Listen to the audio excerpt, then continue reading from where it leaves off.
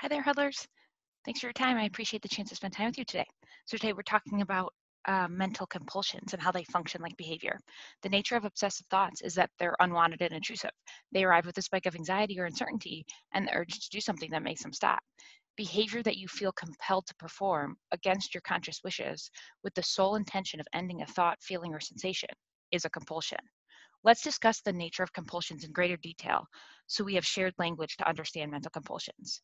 Here's first a list of common physical compulsions: excessive hand washing or bathing, checking locks or appliances, checking that you haven't made a mistake, checking that you did or will not harm yourself or others, checking your body for sensations or your mind for thoughts and feelings, rereading or rewriting, repeating routine tasks like moving a chair up and down, counting, excessive list making, needing to tell, ask, or confess what you're thinking, needing to tap or touch, or needing to arrange or order objects. Hand washing and all other behaviors listed above becomes excessive and problematic when the function of the behavior transitions from problem solving to anxiety reduction. When your hands are visibly dirty or your body is sweaty and smelly, washing is problem solving. When you have the thought that you're contaminated and the feeling of anxiety and you feel compelled to wash until the anxiety is gone, washing is a compulsion. Some people follow rules like, it's okay for me to stop washing after I repeat my ritual 3 times or after a certain amount of time. Other people wait for the just right feeling to stop washing. Many people who engage in compulsive behavior have rules for some situations and use their feelings as criteria to stop in other situations. Here are some common misunderstandings about obsessions and compulsions. The first question is, how do I know if I'm having an unwanted thought? If you have been stuck in a particular content for a really long time, you may feel confused by the unwanted part of the definition of an obsession. For instance, those suffering from OCD with sexual orientation content might think, how do I know if this is unwanted? What if I want to be having this sexual thought? And that's why it's so frequent. This can make it challenging to take the leap of faith and label the thinking pattern as OCD. If you are stuck wondering whether or not your thought is unwanted and what it means about you if the thought is or isn't unwanted, try asking yourself, did I choose to think about this?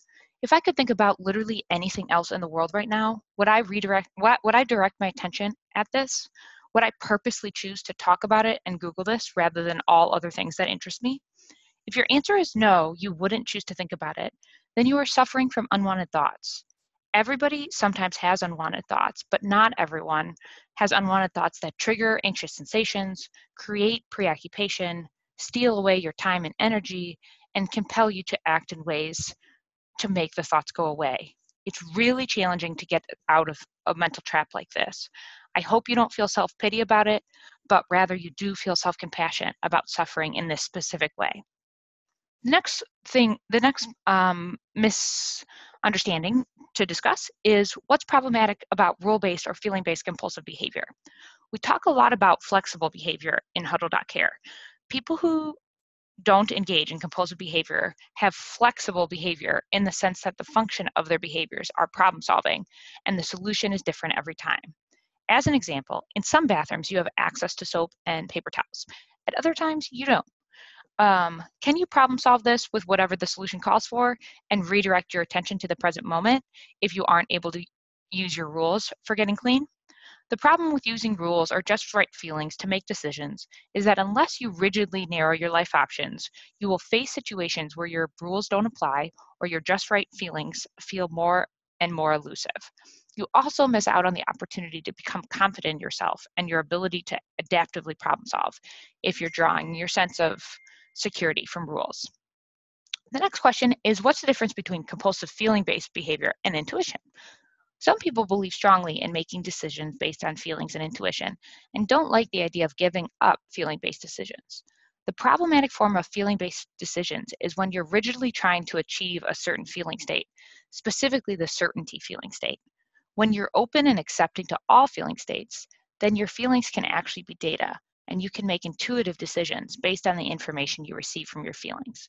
For instance, if you befriend the feeling of anger without judging, resisting, or fueling it, the feeling of anger can give you important data about your environment and your relationships.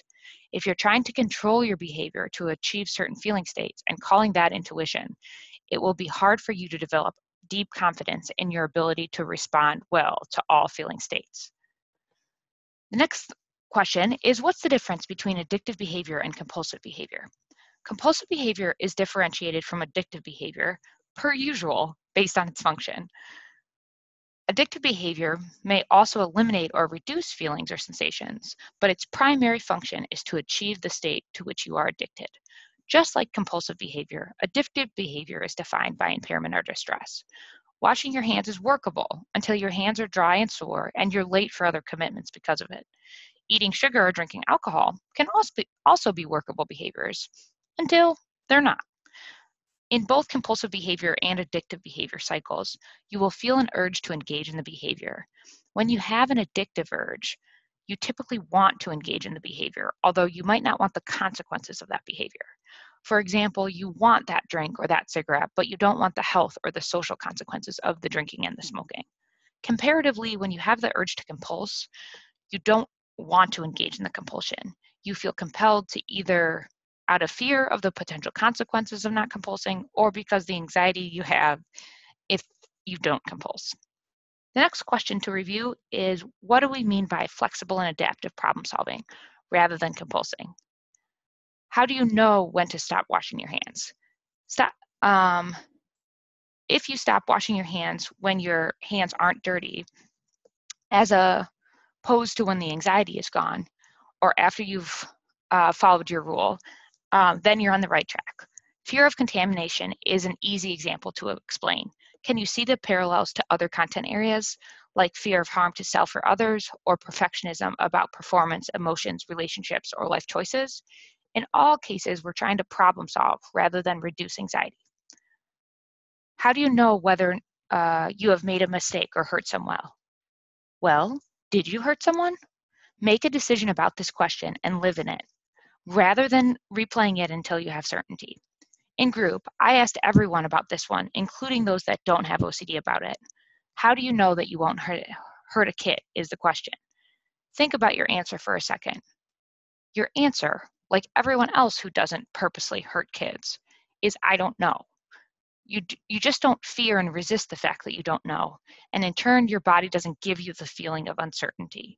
You feel like you know only because you don't resist, again, feeling like you don't know. You don't resist against the feeling like you don't know. How do you know whether you're spending your time, energy, and resources correctly or with the right person or people? First off, this isn't an answer that you can get a right answer to. Second, any answer can be workable.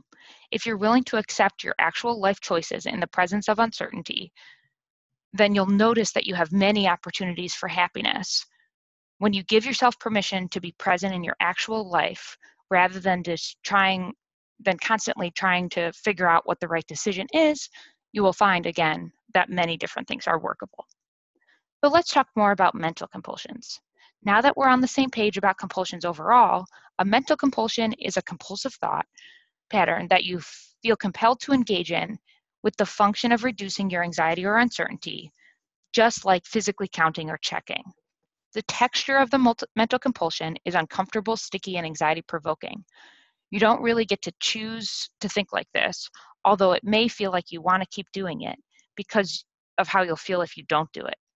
It's different than worrying, where you're more likely to notice what if thinking about the future, and it's different than ruminating, where you'll notice negative self-beliefs, self-criticism, guilt, and shame. When people who engage in mental compulsions describe their experience, it sounds like this: I'm afraid of this very specific possibility, and I'm going to think about it in a really specific way to make my fear and my uncertainty go away. If you mentally compulse a lot, you probably have rules for it to cut it short. An example is replaying your drive or some other experience quickly and in a certain way to get the feeling of certainty that you didn't hurt anyone. Even if this doesn't take up a lot of time or energy, every time you engage in this type of compulsive thinking, you miss an opportunity for more flexible problem solving, and you miss an opportunity for an increase in self-confidence. Plus, you reinforce the idea that you have to think about it in this you have to think about situations like this similarly in the future. To overcome it, go back to the basics with exposure and response prevention. Once you figure out what triggers your mental compulsions, you want to expose yourself to the trigger on purpose and then specifically refrain from your mental compulsion by redirecting your attention. If it feels anxiety-provoking to distract yourself from your mental compulsion, you're doing the exposure correctly. In community time this week, we'll discuss examples of mental compulsions and how to design exposure and response prevention strategy to overcome it. Can't wait to see you.